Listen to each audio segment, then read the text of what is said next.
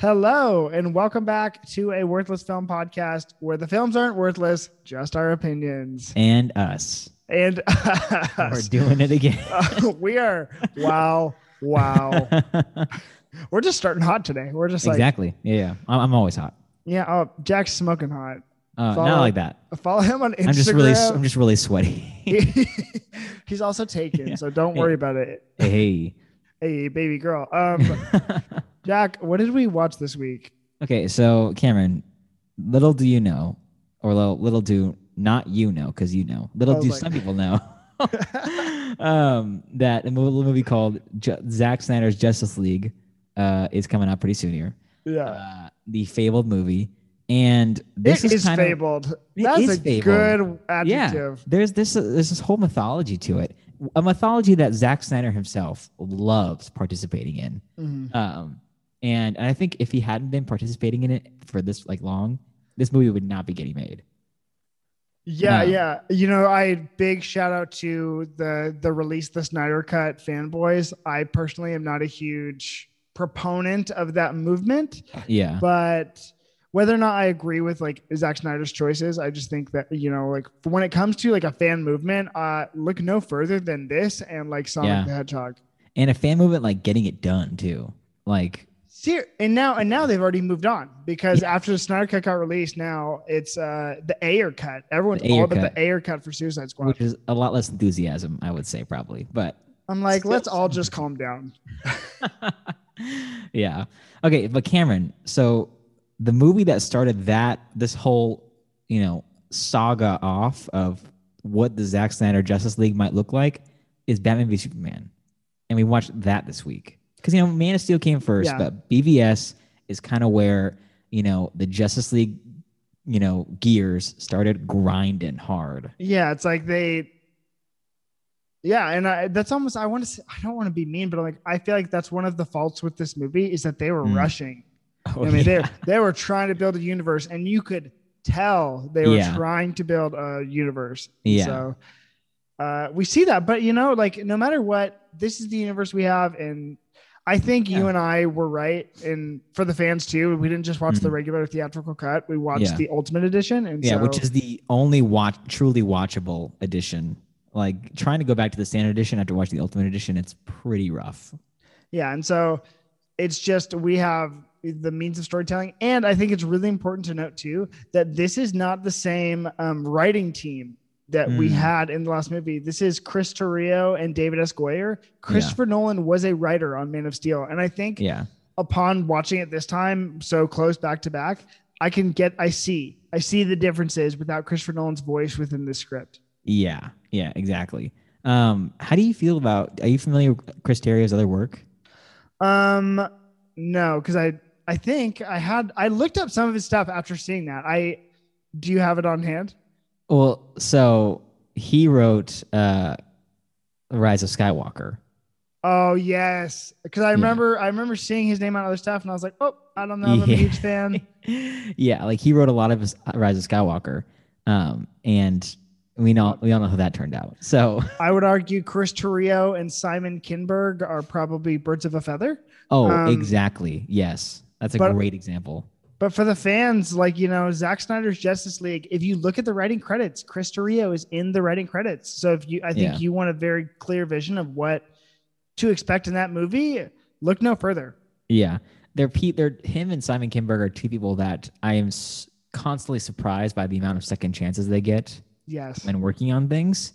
But yeah. So yeah, Chris Terrio is not my favorite writer of all time. For the record, for the people that don't know, Simon Kinberg is the notorious writer of so much of the Fox X-Men franchise. Mm-hmm. Bad in the X-Men franchise. It's like, oh my gosh, we're going back to this guy. He did X3. He did the most recently Dark Phoenix. I'm pretty sure he did X-Men Apocalypse.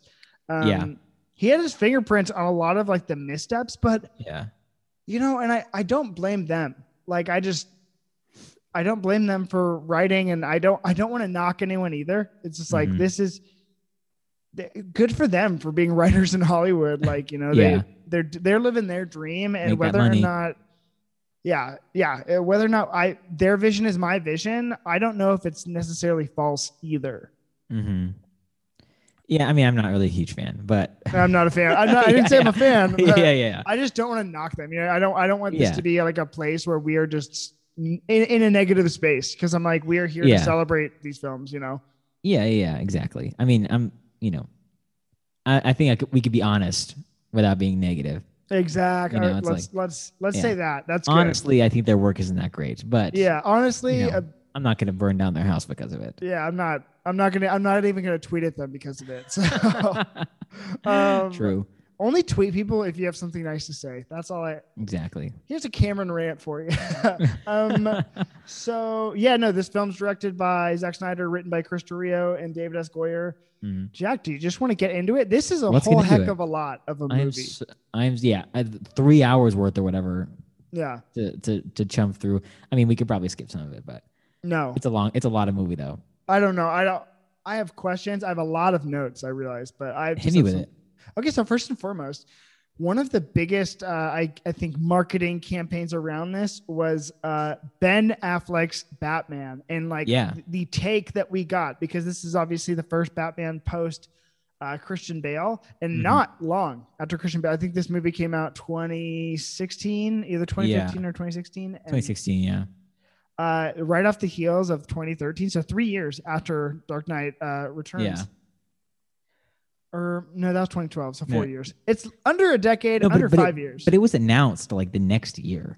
So we had like 3 years to kind of sit with this news, and it was very controversial at the time. Like there were petitions, like people were freaking out online about Ben Affleck being Batman. And I think like things were really contentious around it until we kind of saw that first photo. Like that black and white photo. Where I was like, okay, like I can kind of see it a little bit. Like he's kind of hulked out, and he's like a much different kind of Batman. Yeah, and especially too, like a lot of that criticism is based on his portrayal as Daredevil, which is funny too, because that Daredevil movie was based on the Frank Miller Daredevil run, and then this is based on Frank Miller's Batman run, and so looks like Ben Affleck is the flagship Frank Miller actor. Yeah. So wait, how did you feel about his portrayal? So I feel like so I'm very hot and cold on his portrayal in this film. Yeah. So I love him as Batman. Like him as the character, I think is super strong. I love the interpretation of it. I love the look of him. I love that he's very old. He's kind of weathered. He's very, he's on the brink of kind of losing it constantly. And I love everything they did, like the suit design, all the production design of the Batcave, of the Batmobile. I like the Batmobile. I love the Batwing, all that kind of stuff. I totally love. I liked his Batcave a lot. It's very cool, and it feels like a very functional Batcave, like an actual. It feels like something a Batcave. I feel like a very rich Batman would have, rather than just like a little pit with like some stuff in it. Yeah, it was. He comes from old money, but it's not like but the whole mansion in the Batcave. Sorry to interrupt you, but like no, you're good. They're so sleek, and I just love. This is my favorite Batmobile by far. So yeah, no, it's awesome. So everything about him I think is so strong and is so good. The fact that he's a murderer, I don't love so much about in this movie. This just creates so many problems.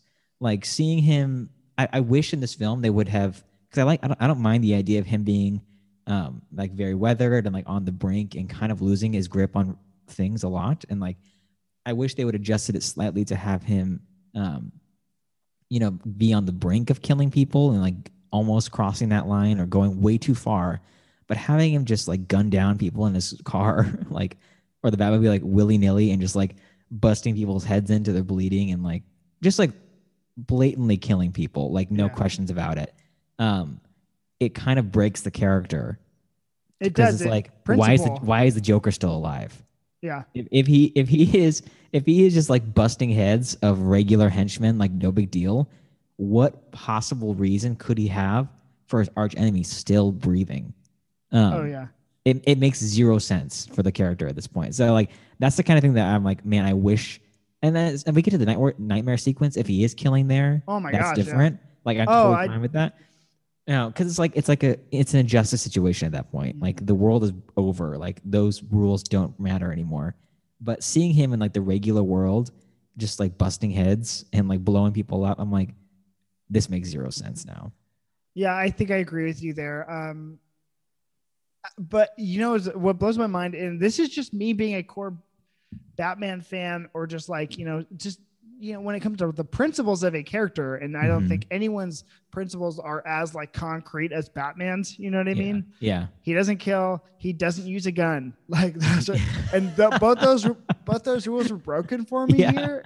Yeah. So, and like, it wasn't just like, okay, he used a gun in the nightmare sequence. No, he used a gun like 3 different times. He used it to, well, one of them was like, okay, he put a tracker on the one, and that gun was very specifically referred to. Yeah, it's kind of a fake out. It's a Dark Knight Returns kind of gun, but it's still, I'm like, man, look at that. The barrel down that thing was huge. And then he uses it in the nightmare sequence, and he just straight up kills a guy. It's like point blank. Yeah. And I'm like, okay. And then he uses it again in the Doomsday fight, which is, I guess, fine because it's Doomsday. But I'm like, it doesn't take too much thought for Batman to use any other kind of gadget because he has infinity of them. Yeah. I wish we would have seen, because like they got the look of him so great. Like I'm obsessed with it. They got the movement of him.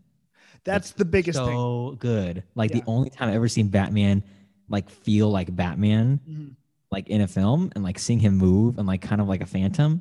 So awesome. That first opening scene with him is brilliant. Yes. Like where he's just like a beast on the wall and just and then the way he he moves from gunfire and everything. And, yeah. And it's like, it's so good. But then to not like throw in like all his gadgets and all those like smarts, and like Batman's the only one who could find a way out of anything like that. It's like for him just to revert to whatever's easiest, and it's like, exactly. That's one thing, yeah. My biggest thing with Ben Affleck's Batman is I have zero problem with Ben Affleck playing Batman. Like I realize that he has the chops. I'm like, and even again, I have no problem with him playing Matt Murdock as Daredevil. Like I don't care. The problem isn't within him and for this movie and those other franchises. It's within the writing, and that's what gets me. It's like I don't. Yeah. I'm like, he's not acting like Batman would act. And I'm like, I don't blame Ben Affleck for that. I blame the writers. And so for other fans of Suicide Squad, if we go over that later, my issue isn't Jared Leto as Joker. It's the writing for Jared Leto as Joker. And so, you know what I mean? I'm like, I don't have issues with that. Like, impress me, because there's been so many times in other universes where they choose someone who I wouldn't have chosen, and I'm pleasantly surprised. And so I have complete faith in the casting process. Like, I trust the casting directors, but it's like the writing is the thing that really took it away from me. And so with his Batman, again, the things I really loved the Batcave, loved the, like the way he moved. And it was comic book come to life. You know? Exactly. Yeah. His whole ordeal. Like, I just loved it. Yeah. How do you feel about Alfred? Jeremy Irons is my favorite Alfred. Same. That was the first, and with whatever the fate of the Snyderverse is, like moving forward, I think that's actually him. When it comes to casting for these movies, like this universe, I think was actually cast perfectly. Like, I wouldn't change anything. Like J.K. Simmons as Commissioner Gordon, we didn't get to see him, but like that casting is perfect. Like Jeremy Irons as like the charming Alfred, who's always like working on stuff. Like Michael Caine was a great ally to Bruce in those movies, and like he's the Alfred that those movies needed. But when it came down to like okay, no, I'm actually working with him, and he's also giving him the most freaking attitude, and that's what I need from Alfred. Constantly busting his balls and stuff like that. That's so good. Oh my gosh, he's like, go to Metropolis, meet an honest woman. Like I love that, and so he was perfect, and so like that's. I have no problems with the casting of any of these, actors. I'll gladly be surprised, but just the writing, and like my biggest letdown before even the over the gun thing was Bruce's motivation. I did not understand why, and I think the central lesson for this film is just contrived. Like everything in this film is just so forced. Like nothing feels natural at all. Yeah, and I don't mean to knock again, I don't mean to knock Christopher Rio or Zack Snyder, but it's like if you need 3 hours to tell your story, then You're doing something wrong. there is something wrong. Yeah. I'm like, hey, it's really cool. I'm looking, partially. I'm looking forward with my own intermission that I'm going to have with Zack Snyder's Justice League coming out. Yeah. But I don't need a 4-hour film to tell me that story, Well, that's why I was so like on the fence about the Ultimate Edition, because I was like, if you need to release the Ultimate Edition and those 30 minutes are needed for the film to make sense, because the film does not make sense like the standard edition. Like the exclusions they made, literally it does not make sense when it comes to like understanding the plot, like why these things are happening, why they're fighting, why Lex's plan is going the way it is, or what even is Lex's plan. Yes. And so like, if you need those 30 minutes, if you need an Ultimate Edition for your film to make sense, you failed. Like your movie's a failure. I'm sorry. Like you done did it. Like you should have got it right the first time. Even 2.5 hours is like more than enough time. And I get it. Like for the people who are on the other side of the mic, the studio interfered, la, la, la. I'm like, that's neither here nor there. The script clearly did not need to be that long. Yeah, but also it doesn't even feel like the studio interfered that much in this film. Like it feels like he had a lot of free reign to do whatever he wanted. Like we had Batman shooting people in a Warner Brothers DC film. So it feels like Zack Snyder had plenty of space to do whatever the heck he wanted. Yeah, I think you're right. Yeah, but he just chose to not tell it all in 2.5 hours. And I think that, I love the guy. It's just like we just get the vibe, because if you look at his filmography, I haven't seen 300, but Watchmen 3 hours, Man of Steel 2.5 hours. Yeah, Batman v Superman was 2.5 hours. Ultimate Edition's 30 extra minutes of footage, 3 hours. Justice League 4 hours. I'm like, hey man, I'm sure it's like a guy who's telling a story and he thinks it's so interesting, but you just kind of lose patience with the audience members do. And I'm like, I love this stuff. But cut the slow motion, cut all the slow motion scenes, put them back to regular speed. 2-hour movie.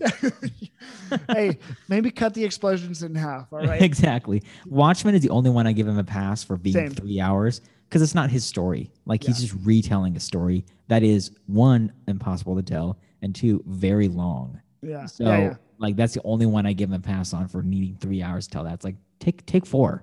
Like please take 4 hours. I think you could use an extra hour here. Was it like I'm like, hey man, like stop blowing up Metropolis. Just leave some of it left. Like, oh my god. Doomsday having the freaking like kinetic force blasts every 3 seconds. I was like, what the hell, man? Okay. So let's talk about some of the things we liked in the movie. Yes, because I do enjoy this movie.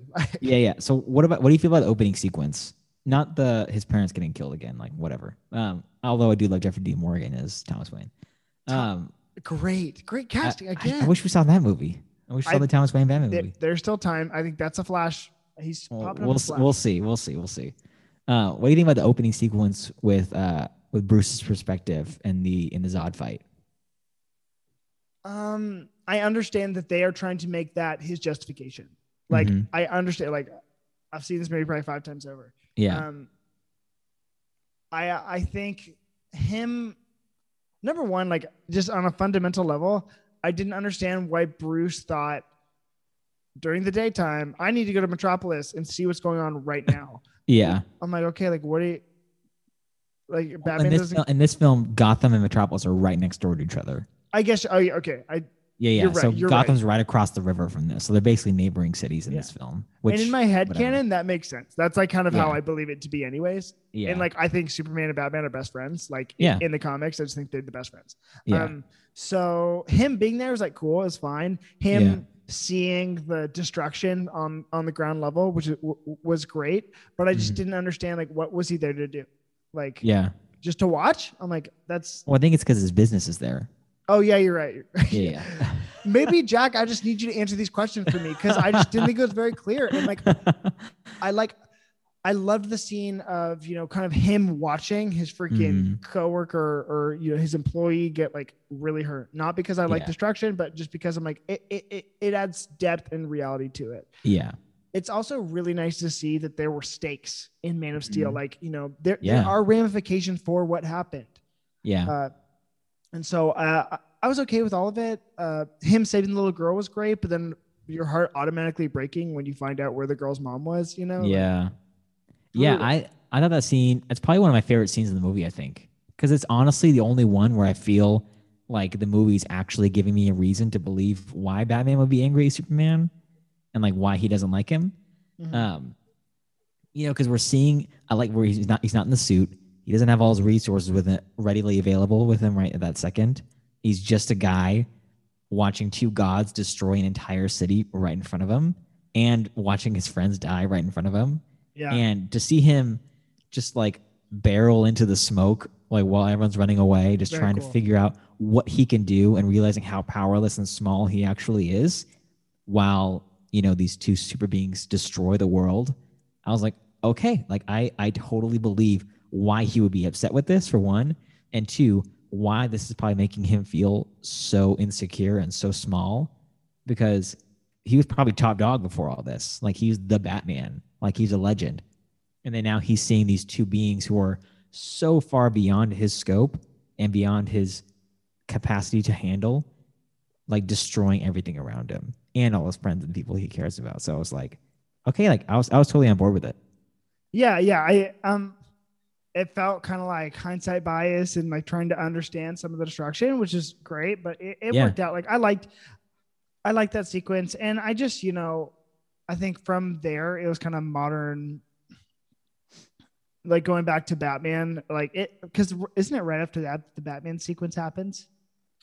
Oh, with him and the cops. Yeah. I think it's shortly after that. Yeah. I was Like like, he brands the guy. yeah. Yeah, yeah.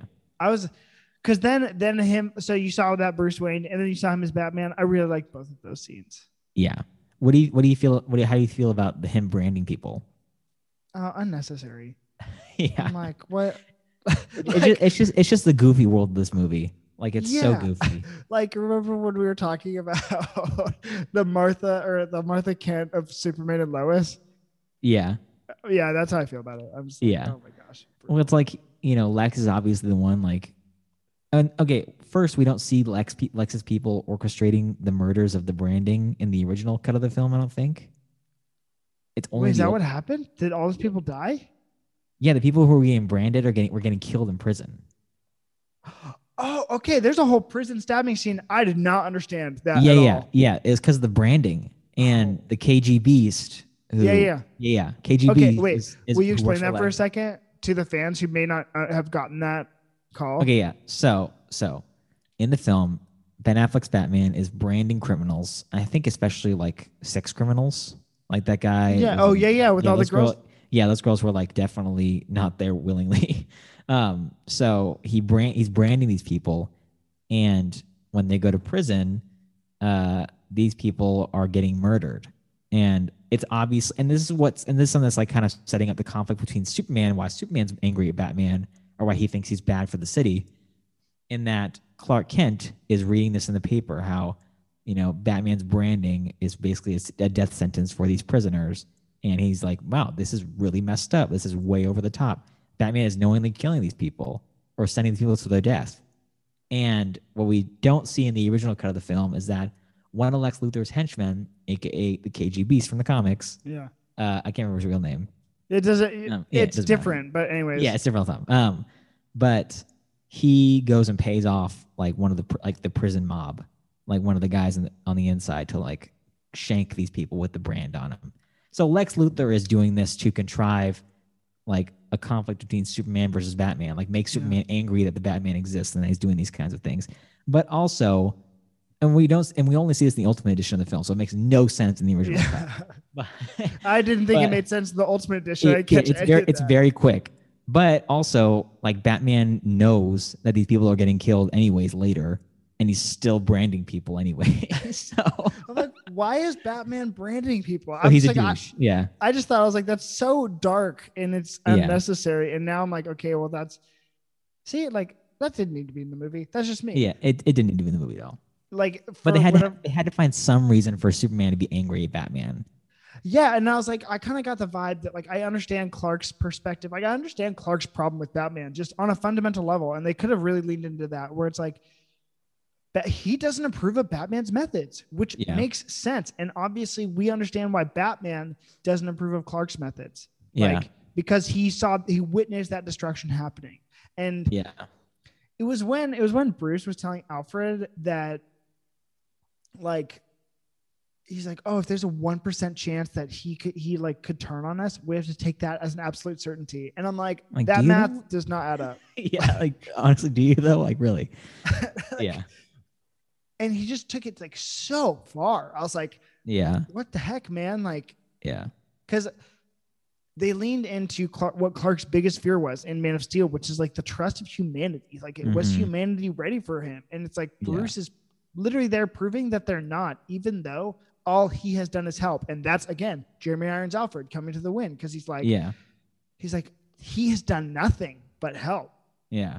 Well, honestly, and also like Superman versus Zod was like Superman's first day of being Superman. Yeah, like he hadn't done anything since then. It was the first guy he was facing. Like he did the best he could. Yeah, like he destroyed a city, but he did the best he could. He really did. Okay, so now we have some understanding of Batman and that and his reactions. How do we feel about Lex Luthor? Because Jesse Eisenberg's so with all the casting in this.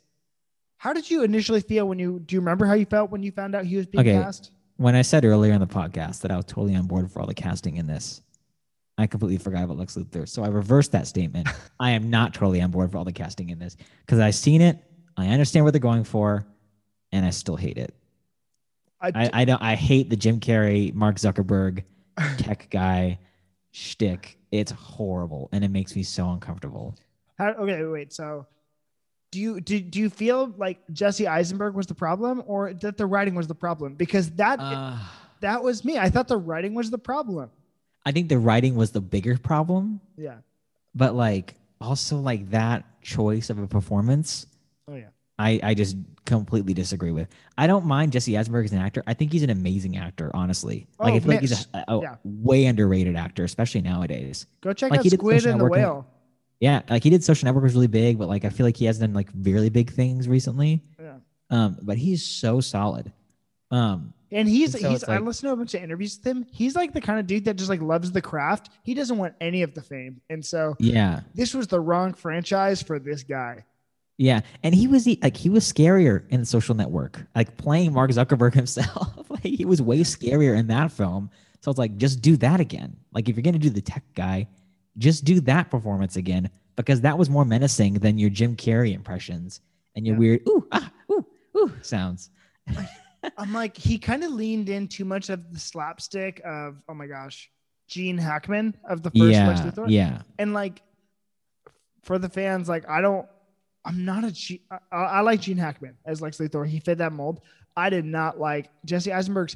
And when it comes to like understanding motivation of characters, I did not understand a single part of his motivation. Like his reason, because I saw, I could make some of the parts of Batman's motivation. I could not for the life of me. It's like he said, if God is all powerful, he can't be all good.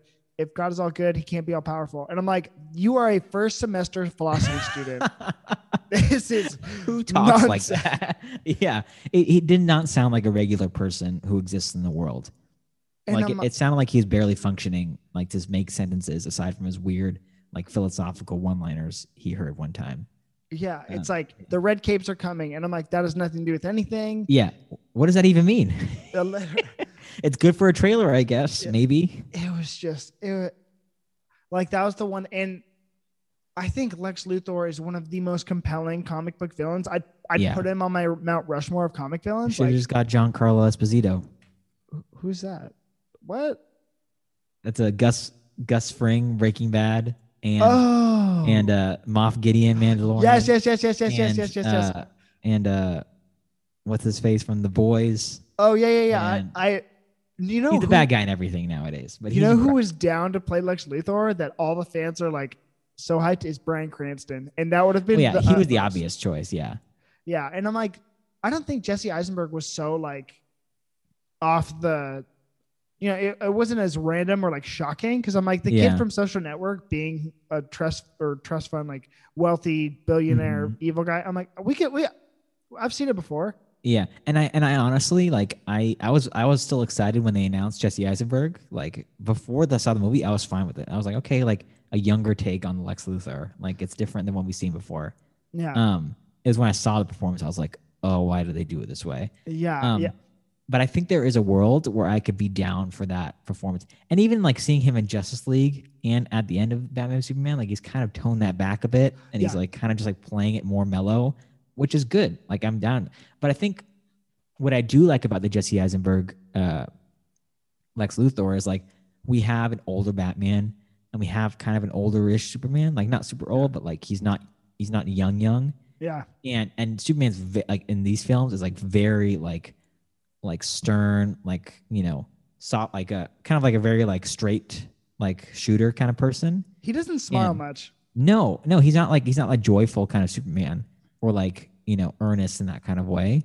And so I like the idea. I don't mind the idea of like a young, kind of like pushing against that kind of mannerism, Lex Luthor, and to where he's kind of like trying to not combat that with like more like bullheadedness or like strength or like masculine energy in that way, but it's more so trying to like break him down from a different angle and trying to be like, oh yeah, like I'm having fun with this. Like I'm smarter than you, and I'm kind of like it is kind of a game to me, and I'm toying with you. I like that a lot, and I like having Lex Luthor in these films like kind of bring a different energy to not match the energy, but to bring a different one to kind of combat it. I don't Yeah, like how they did the Jim Carrey impression to do so. yeah, he was my like, yeah, Jesse Eisenberg was a little too whimsical, but like I see what you're saying, and I do like the dichotomy between him and Superman to have him, Yeah, and even like let's go physicality, let's just go, you know what I yeah, mean? It's obviously like the meekest Jesse Eisenberg. yeah,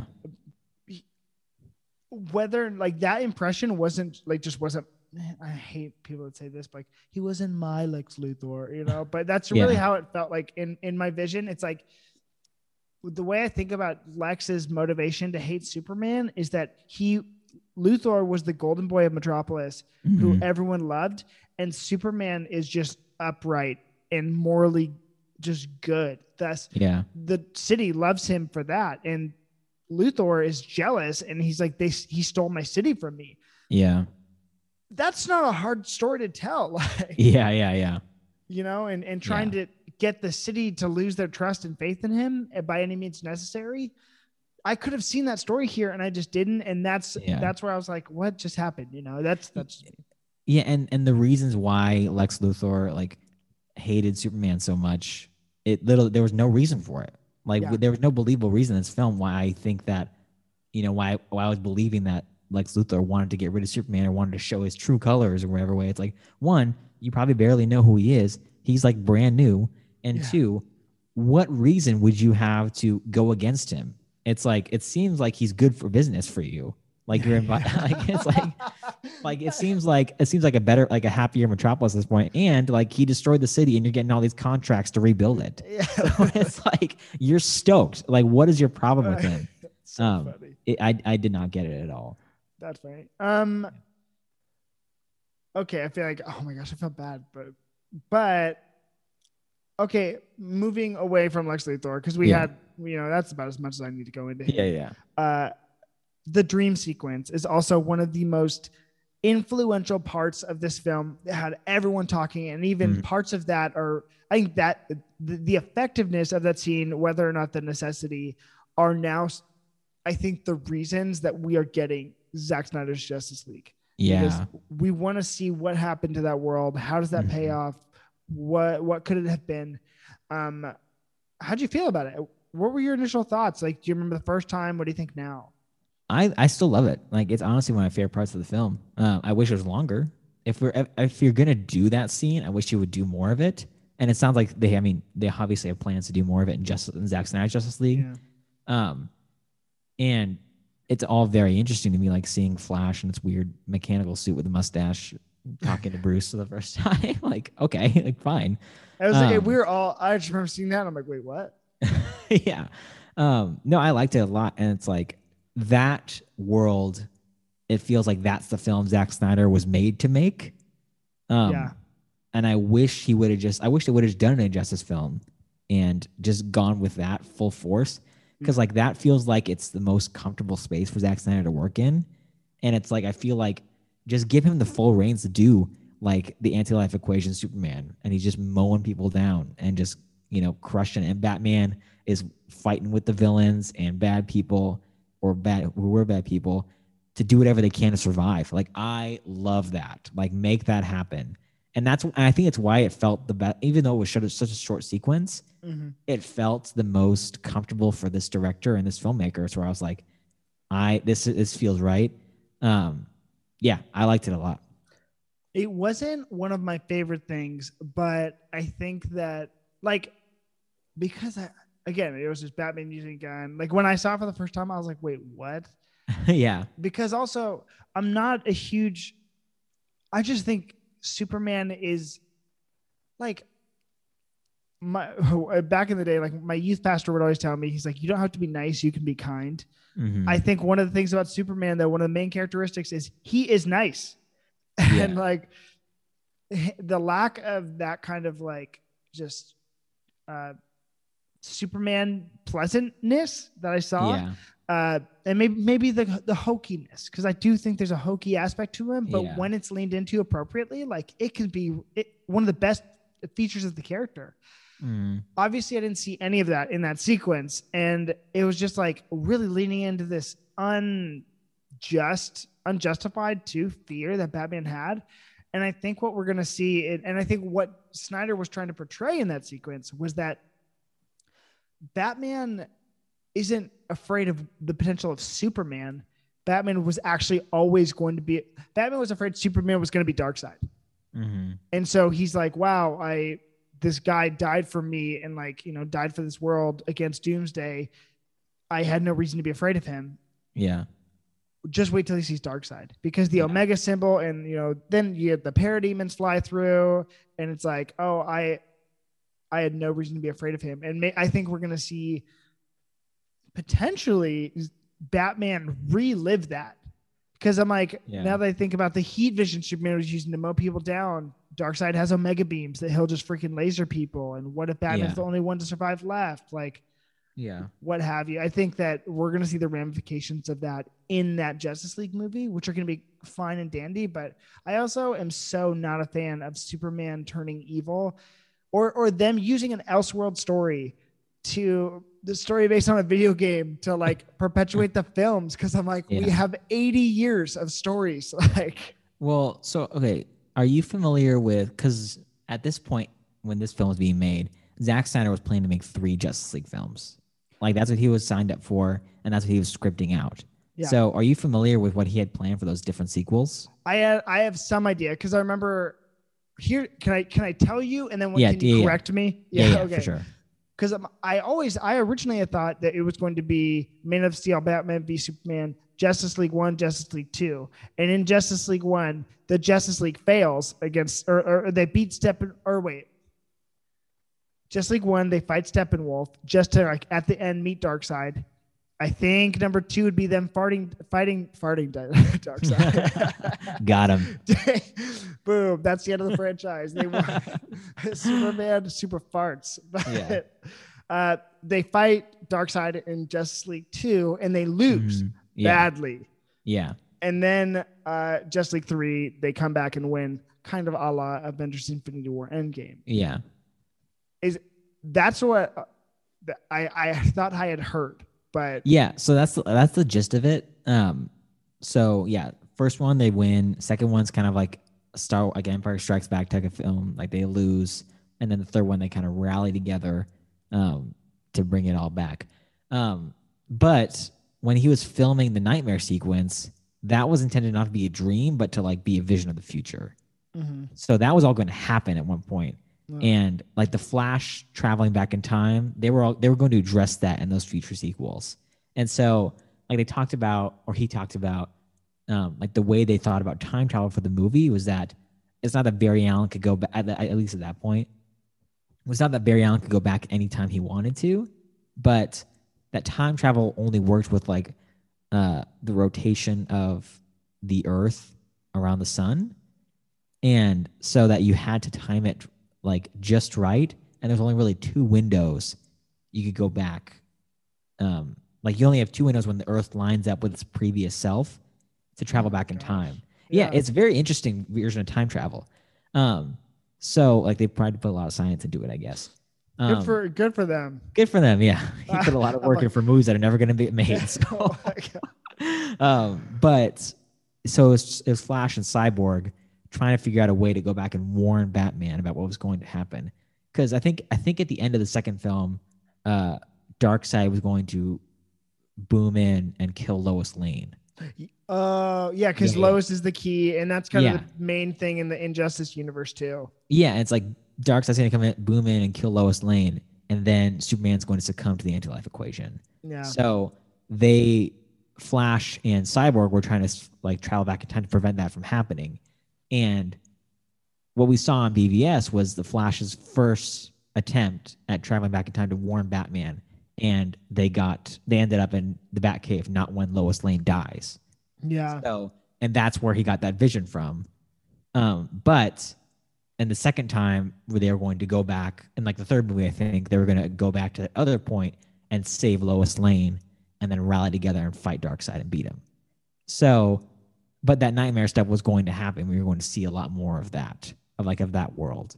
Like Superman succumbed to the anti-life equation, Lois Lane is dead, all that kind of stuff. So whatever to that. That sounds fine. It's really, and this is just where I don't align with Snyder fans. It's just like, cool. I would have loved, I guess, to have seen the fulfilled vision of that director. And I get it. I think that's their main point. That's the main pillar in the argument. I agree. And I'm glad he's getting to fulfill that. Yeah. I, with Snyder, just have a fundamental difference on what these characters should do, or like the direction they need to go. Cause I'm like, I just don't, when it comes to Justice League stories being told and the necessity of some stories and some others, I just don't think those are necessary at all. I'm like, no, yeah. I'm like, if why couldn't we do like, actually, okay, because too, I think DC, what we saw with, was it this movie is reactionary to MCU building a universe and having. Yeah. I mean, yeah, we got the Justice League via email. Yeah. we're trying to, they're really trying to play catch up, and then they get all the way into,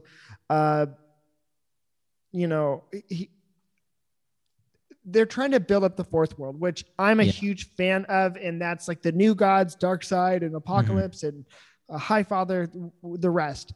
Yeah. I get it. And I'm such a fan of that universe, but like, I just don't think we can ever see that again, or we are never going to live in a world where fans are going to really know the ramifications of Darkseid, because we have Thanos, and Thanos in the comics is a fat ripoff of Darkseid. Yeah.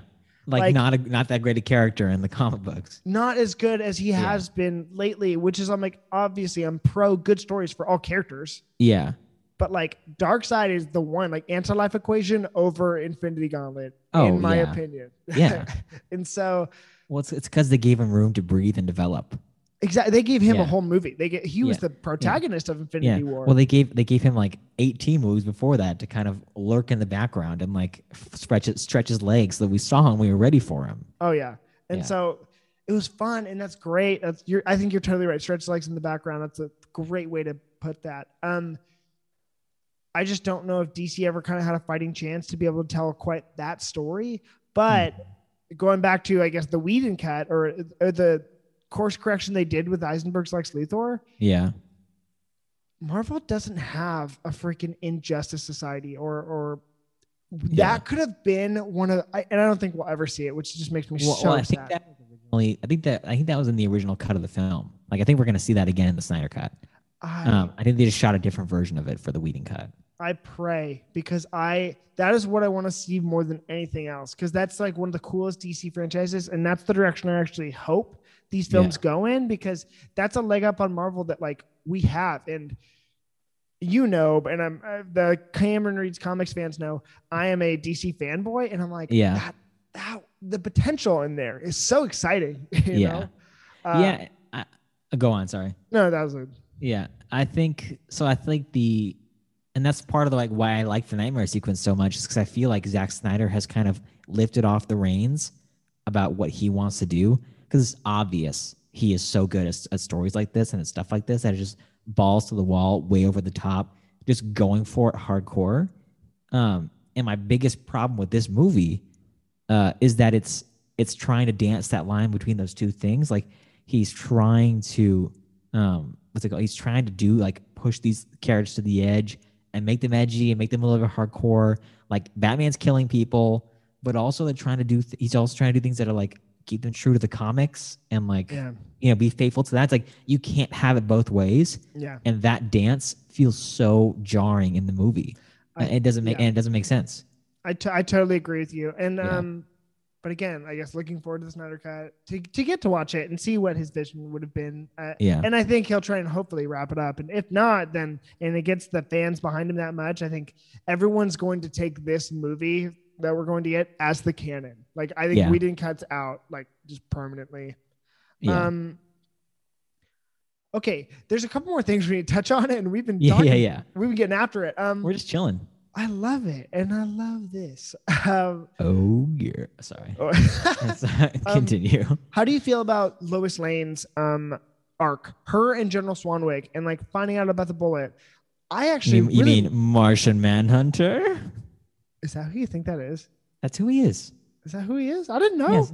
Oh, sorry. Spoiler alert. Yeah. Okay. Wait. There's all these tweets going around right now about Zack Snyder's confirmed it. Yeah, he pretty much confirmed it in the past, but it's also like everyone's like, "Oh man, there's a new character he's going to introduce. Who could it be?" And everyone's like, "Green Lantern," and it's Ryan Reynolds. No, it's freaking Martian Manhunter.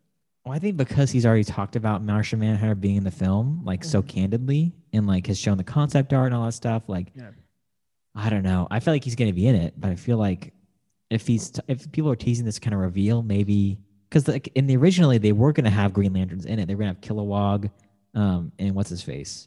Like show up in the film. Abin Sur. Maybe not Abin Sur. That's the one who dies. And someone else. Yeah, it was Tomar Ray. Tomar Ray. I like Tomar Ray. Yeah. Yeah, that's the beak one, right? Yep. Yeah. I'm so proud of that call. Like for nonsense you names. Nailed it, dude. Yeah. But in development for the film, they were going to show up at the end of the film, and have like some kind of quick scene, like talking to Batman, and because Kevin Smith talks about that when he went on set, like when they were shooting this movie, he's like, oh, like this is what they were doing. And they have concept art for it. They did like little animatics for it. And they're like, oh, that green light in the trailer, that was originally going to be a Green Lantern thing, but they ended up not doing that. Now it's Superman. So I'm curious if we're going to see, because they had plans for Green Lantern. Like Zack Snyder had plans for Green Lantern to show up eventually. Yeah. And he's very ambitious. So well, we also have 4 hours. So yeah, and we were gonna have the Green Lantern Corps movie, which is now a series on HBO Max. I still think they're canon. I think it's all gonna tie in. Oh, I'm sure it's all gonna tie in, but we were supposed to see that movie in 2020, so but it never got made. R.I.P. to the DC timeline. We were supposed to have a Cyborg movie by now. I'm pretty sure. I know. Yeah, and like R.I.P. Flash to that. movie, another Justice League movie. Yeah. So what's it called? So I'm curious if that is because most people know about Martian Manhunter. Like he tweets about it or he Vero's about it like every other week. The best platform. Shout out Vero, the only one left there. He was the only one there ever, but he brought everyone there. I'll just look at the screenshots of Vero's on Twitter. That's exactly. But that's too funny. I'm sorry. But with that being so out in the open, I'm curious if we are going to see some kind of Green Lantern thing in the film, whether it's Kilowog and Tomar Ray or like a Hal Jordan cameo or something like that. Because they had somebody in mind. They were like, they had cast them like maybe behind the scenes. I don't know. Everyone was thinking Tom Cruise, I think. But going into Lois Lane and General Swanwick / Martian Manhunter, he is the perfect Martian Manhunter cast. He's great. So love him. Why didn't he help out? Yeah, his voice, perfect. Doomsday was blowing up the world. Why didn't he didn't think it was pertinent to help out? Oh, his you know what his solution was? Nuke them all. Yeah, that worked. Then now what? You just nuked out Superman. Maybe you should step in and help out a little bit. And then like Doomsday has like nuclear warhead powers after that. I don't know. Yeah. But very vague. Oh my gosh, there's so much. But the bullet. You talk about the bullet thing though. With the whole bullet arc and like leading, even him, like he was a general, now he's a senator. Like, I was a fan. Yeah. Again, something that was left out of the theatrical cut that we only saw happen in the ultimate cut. I forget. So it made zero sense in the original watching of the movie, but we got that explanation, an extra 10 minutes working on it, having her throw around the bullet to everybody that would see. And it's like, yeah, obviously it's Lex Luthor. I really like Amy Adams' Lois Lane. Like, I think she's not a damsel in distress in these movies. Like she takes risk, but she's like a woman on her mission, and she's just gonna go do the thing and figure out the truth. And like that's who Lois Lane is. And so I think they nailed it.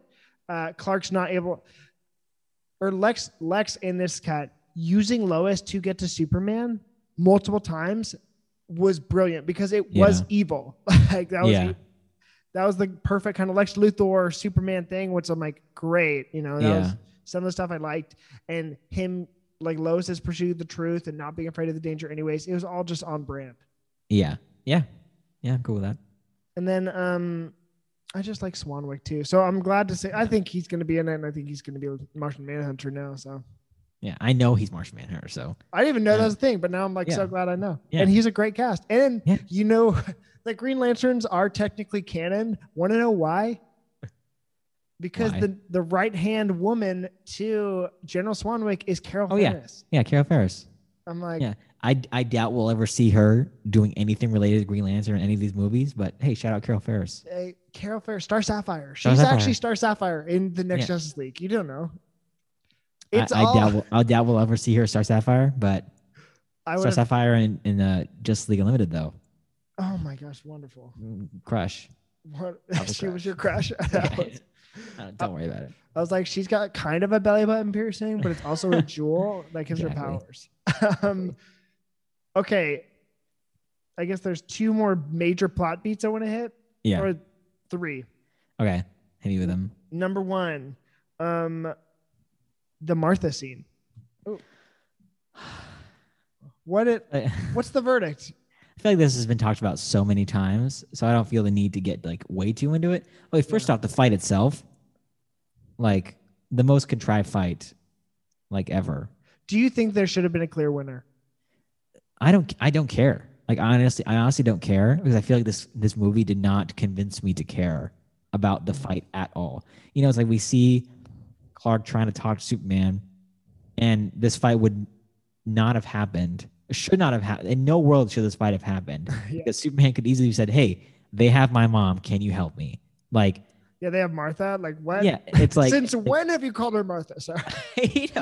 So it's like he's walking out trying to talk to him, and then like he gets like hit with the sound thing, and then rather than continuing to try to talk to him, he just like attacks Batman. And it's like, no, like say it now.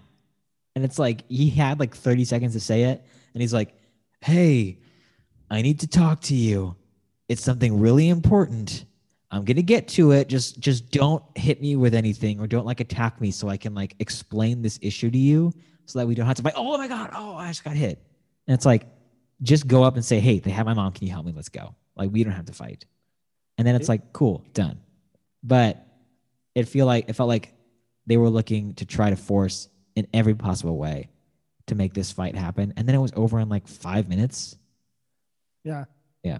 Yeah, my biggest issue with it was like, I don't think there should have been a clear winner. Like, yes, I understand Batman will use Superman's humanity against him. That's what makes him the ultimate tactician. Yeah. La la la.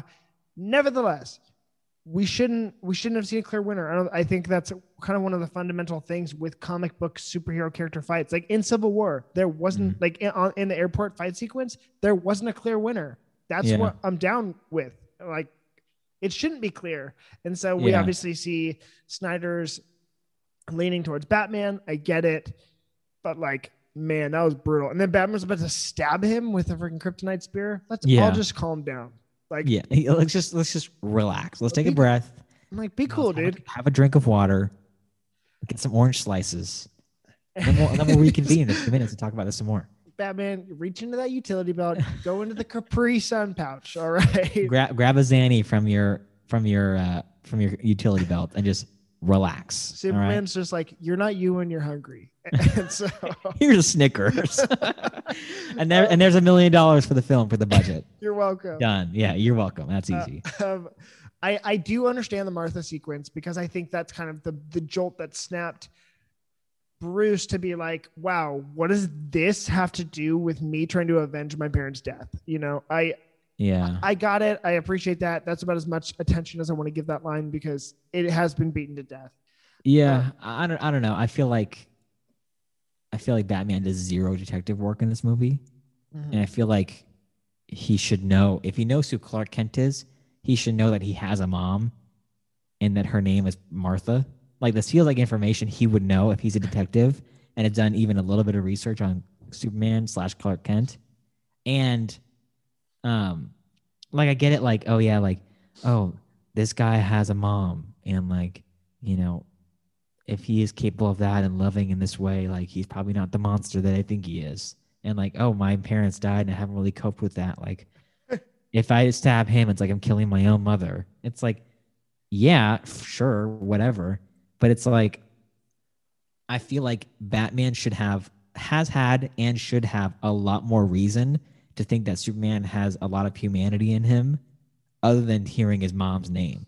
Like, he should have been tailing him around his house, around his work, seeing what he's like. Like I think of in the animated series, yes, like seeing Batman tailing Superman and watching him in that way, and then like saying, "What's that doing?" When he's like, you can tell that he sees him, and he sees the tracker and stuff. It's like, that is awesome. It's like Batman, a little due diligence, and it's like he hears his mom's name, and then he like craps his pants and stuff like that. It's like, yeah. So I get what they're going for. I get what they're going for. It doesn't make any sense to me, and I'm fine to move on. I just want to chime in. If you guys want to see, and I mean in every way, the most perfect Batman, Superman, it is in my head canon, their origin story. Yeah.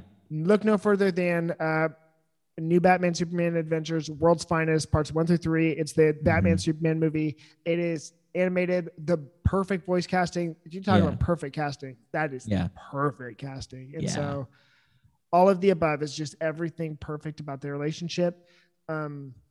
Okay, which also this scene, now that we're moving on, leads me to actually one of the best scenes in, I'd say, DC movie history. I'd say superhero fights, the warehouse fight scene. Woo! Like, I'll say this at the end of my days, when it comes to choreographed fight sequences, DC smokes Marvel. Like, oh yeah. So my question for you is, we'll go into the love we have for that scene, but starting it off, which fight sequence is better? Captain America, Winter Soldier in the elevator, or Bruce in the warehouse? Oh, I think we have more Captain America scenes that are just really great. In that film especially, but just like in general, we have so many great Captain America fight scenes. Yeah. I feel like we don't have that many great Batman fight scenes. So because this is so good and it's like one of the only ones that are this good, I'm giving it to Batman. Like I think Captain America has the quantity for sure. And like some of those scenes are just as good. Mm-hmm. But I think because this is one so good and it's so unique in like film representations of Batman to have a fight scene this good, I give this a winner easily. Yeah, this is just, oh my gosh. Like, I just love this fight scene. And it's like everything you want to see in a Batman. Again, when we're talking about it moves like Batman, this is it tenfold. Like, he moves like a creature. Like it's not human the way he moves. Yeah. But it's also still so simultaneously so true to the character. Oh yeah. No, like exactly. Like he's like a living phantom. Yeah. And it's amazing. What we needed from Batman in this movie, I think everything we needed was in this scene, even to the point where he rescues Clark's mom and he says, Mm-hmm. and this is taken right from Dark Knight Returns in the perfect way. Again, like leaning into the source material while remaining true to the character. This is it perfectly when he's about to freaking like set her on fire and he says, believe me, I'll do it. And Batman says, I believe you. Yeah. Oh. And then he also just murders another guy though. So whatever. No, it's fine. It's fine. That guy was going to set off the DC's mother. I wish they would have had a more creative way for him to incapacitate him in that situation, but he just murdered him. It's fine. I'm just going to let the good outweigh the bad on that one. He definitely also murdered like probably 3 guys in that warehouse fight scene. So you see him throw a box at a guy's head and it's like bashes into the wall. It's like that guy's dead. Like you just killed somebody again in this movie. Oh my gosh. Yeah, it's fine. They'll move on. It's so good though. Hey, there's always going to be another guy to kill, so why worry about the one you just did? Ergo, KG Beast and his flamethrower. Oh my gosh, KG Beast too. Okay, I guess the last. I'm gonna squeeze this into 2, which actually also that one led into my favorite line, which was "I'm a friend of your son's," which is I'm like, that's okay. That's fun. Nice. Yeah, but like, are you guys friends though? Like, you literally just met and you just almost killed him, and now you're like, I'd say like workmates, coworkers maybe. If anything, they're acquaintances because he did just try and kill him. Loose acquaintances. Yeah. He sends him a Christmas card. Exactly. Yeah. Now it goes into this is the scene where it officially went overboard for me because in everything we've talked about, I thought they were trying to squeeze a lot into this movie. Yeah.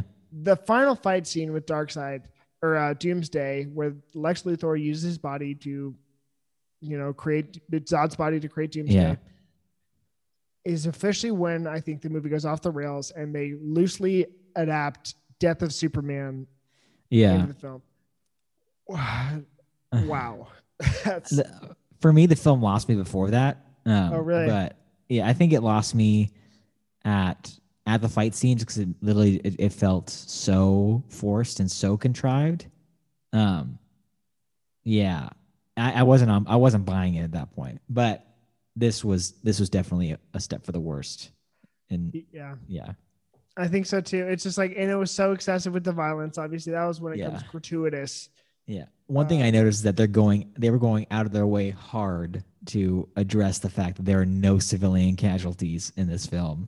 It's like every other line of dialogue during the Doomsday fight. It's like, oh, and it's after work though, so nobody's here right now. Like, oh, thank God it's an uninhabited island. It's like every other line of dialogue is like, don't worry, we're not killing 5,000 people again with this fight in Metropolis. Like, okay. Like again, I think that's Warner Brothers. Of the few times they interjected, they were like, hey, man, let's just calm down. And that's why he went hindsight for Bruce. He's like, oh, I can make this work for the next movie. But, okay. Also, this fight led us into the introduction of Wonder Woman. Yep. How do we feel about it? Or she was sprinkled into the movie, but this is really when we see her. Yeah. I mean, it's fine. Like, I think she's great. She's probably one of my favorite casting choices. Ever. Yeah. I think she is so good as Diana Prince. And I wouldn't change anything about her character. I wish we saw either more of her in the movie or none of her in the movie. Like I could have used more of her, and if they're trying to set up Justice League, like I wish we had her do more in the film rather than just like sending emails to Batman. Yeah, and I think that if International Women's Day was just behind us, but it's like, hey, I wish you was in it more because then they could have just called it Trinity or World's Finest, whatever, and or just like don't have her in it. Just like save her for the next movie or for her solo movie. And then like, introduce her then and like do all this kind of stuff. So it's like, I don't know. She was barely in it. I don't know why. Okay, first off, Doomsday is like, can we even call him Doomsday? Or is he like the Play-Doh monster? He's Play-Doh monster. Yeah, because he just looks like a green like rubber ball flying around. And I know he gets like the spikes at the end kind of, but like still they're like, is that even Doomsday? And they've kind of teased about like, oh, maybe it's not the Doomsday, maybe there's another Doomsday out there, but it's like, but you already wasted Death of Superman on this Doomsday, so like why would we care about seeing that other Doomsday ever again if you already did this major storyline, like this one character's major storyline?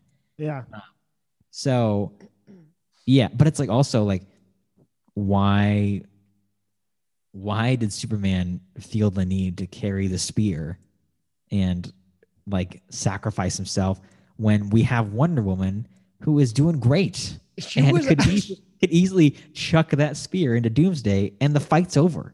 Like we've seen her chucking things already at this point. Just have her throw the spear. She could swallow that kryptonite and get stabbed by it 100 times and she'll be fine. yeah, So that's it's like, true. just have her carry the spear for you. Like it's literally no big deal. Yeah. But again, they had to force, Superman death into it. I wasn't a big proponent for that whole arc. But like Wonder Woman showing up, I'm glad it happened. And like, again, one of the most important castings in this franchise history. So Yeah. I wanted to make sure we hit on that. That's about as much as I had for that, except for the last question, which is what would you rate it out of 10?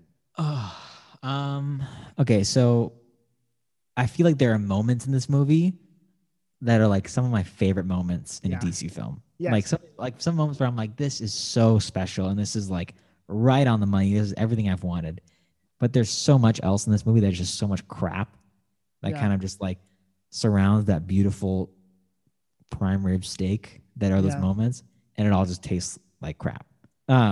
So, and I think a problem with this, I wish they had just done a Man of Steel sequel first, Yes. or a Batman movie first. Yep. Like, and because it's obvious that Zack Snyder was more interested in Batman in this film than he was Superman. Yeah. And like devoted much more interesting stuff to that character. So it's like, just do that movie. But also it's like I feel like we haven't had enough time with Superman to care about him dying in this film. Like, feels like we just met him and we barely saw him in this movie. It feels like, and it feels like he had a lot less to do in this film as compared to Man of Steel. Oh yeah. And it's like he's like, this movie is so bogged down with him wrestling with the question of, oh, should I be Superman? Like, should I not be Superman? Like, what should I do? What does the world need? It's like, no, you are Superman now. Like, just be Superman. You answered this question in the last film when you decided to destroy Metropolis trying to save everybody from Zod. So like, just be Superman and stop this like mopey struggle. And that just like having that Superman just be so melodramatic and just like so depressed in this film, it really brought it down for me. And I didn't see any reason why we should care about him, living or dying, or why this world in this movie should care about him living or dying. If anything, it sounds like this world will be better off that he's dead, because now we're not having like the Metropolis be destroyed every like couple months. It's like, so. I feel like those problems like overshadow it for me. But the Ultimate Edition, like, I still have like a special place in my heart for it. Same here. Same here. I can't hate it. Like, I wish I could hate this movie. Just like, but despite all the problems, like, I find myself defending it, like when it's getting crapped on. Yeah. It's like I feel like there's so much interesting stuff here, and you can tell it's like it's 100% like his vision. Like, it's just Zack Snyder just going for it, and it's a huge swing, and I appreciate that. And even if it's a miss a little bit, like, I still got love for it. So I'm gonna say like a 6.8 out of 10. Oh wow, maybe 6.7. You're nice, and I really do agree. I think with a lot. I think the one thing I would have just loved, more time with all this. It's like flesh it out a little bit more. You don't have to rush it, because again, like, I don't know if we talked about this last time, or we talked about this in Superman and Lois a little bit, but like, I'd rather have just a couple really good pieces of content as opposed to like 20 I'd rather have a 9-episode season than a 26-episode season if it's going to take its time and like be good, as opposed to forcing a lot of things to happen. And so I think this one suffered a little bit from just trying to play catch up and trying to make a lot of things happen. So I think I would give this one, but again, as a DC fanboy and seeing like the way I picture Batman move on screen like that, and that vision realized, it's my favorite Batmobile, my favorite like Wayne Manor, my favorite Alfred dynamic. And we didn't even say, but like the mech suit he uses to fight Superman is this Perfect. perfect. Yeah. Absolutely perfect. And so, and again, then my first exposure to Wonder Woman being like the best Wonder Woman scene is when, you know, Doomsday freaking just throws her across and then she's lying down and she just smirks. And it's like, Yeah. yes. Yes. And Yeah. all my friends are like, who is that woman? And I'm like, oh, you don't know yet, do you? And so like, and even the setup for her movie that came out next, I'm just like, Yeah. oh, awesome, awesome, awesome. Yeah. And then there was some other stuff we had to sit through to kind of like suffer through. I honestly would probably have to agree with you for this movie. It's like I do still find myself defending it. Like I don't think that it's as bad as people make it out to be. No, yeah. But I don't also people want to say it's a work of art. I wouldn't hold it that highly either. This is not the pinnacle of cinema. I just read an article before we recorded on that, but I'd say I'd give it probably a 6.5. Yeah, I feel like that's a fair spot for it. I feel like anything past a 7 is reaching. Yes. But I feel like anything below a 5 is like you're putting too much of a negative spin on it, I think. I'm like, you know, sometimes we just go to the movies to have fun, and I think this is one of those times where we got to have fun at the movies. It's a wacky movie. Like there's so much in this movie that is just like so over the top, and I'm fine with that. Like I'm down. I think I agree with you. And now I'm kind of really excited. Whatever, I don't know what we're going to record on next, whether it's Suicide Squad or just Snyder's Justice League. Yeah. I'm looking forward to it. Yeah. And again, it's like, I just want to see, even if I disagree with the vision that Zack Snyder has portrayed, I want to see him just have the space to just like finish that vision. Because I'm truly so curious to see where he was intending to go with this, because it's such a huge swing and he packs so much into it to where it's like, I can't help but be incredibly curious about what his bigger plans were and just get to see those at least somewhat fleshed out in a film or 4 hours, which is like a film and like a little bit more for him, which is probably like 4 hours, probably like a feature film length for him. So that's one. Yeah. That's exactly it. I'm like, you know, it's cool too, though. I love the marketing campaign for this entire franchise too, or like the Snyder Cut, because they have really not showed us anything, which is great news. And so, and it's also kind of the luxury of knowing that most people have already seen the movie. Yeah, right. Yeah, we've heard a lot about it, and so just excited, just looking forward to it. Yeah, I'm pumped. Great. Well, thanks for hanging out with us. Yeah, thank you, everybody. Where can they find us, Cameron? Oh, yes. If you guys want to hear me talk about comic books, we're actually in the middle of a Falcon Winter Soldier episodic review. So we just did WandaVision review. Dang. We read Invincible. We're going to watch that next. Go check out my weekly comic podcast called Cameron Reads Comics. Make sure to like and subscribe and give us a 5-star rating and review on iTunes. Obviously, let's give a worthless film podcast 5 stars. All the rest on iTunes. If you want to check out these episodes on YouTube, all of these you're listening to are going to be available on YouTube. So yes, so awesome. There's some good news. We will have an Instagram incoming, and we have an email incoming. Oh, great. I think we have an email. I'll put it in the chat. I think it's worthlessfilmpod@gmail.com. So if you want to email us about something and just chat, or send us a recommendation for a movie to watch, or a comic to read, or a newspaper to read, or a televisual to, I don't know. Anyways, I don't know. But feel free to message us something. And that's it. Good. I also want to say it's Chris. I want to make it crystal clear. This isn't a podcast about comics and comic film. That's just kind of what we stumbled into at the beginning. We just chat about whatever here. Yes. So we are just going to be talking pop culture content, and it's going to be fun. So stick around. Yeah. Our hopes and dreams travel with you.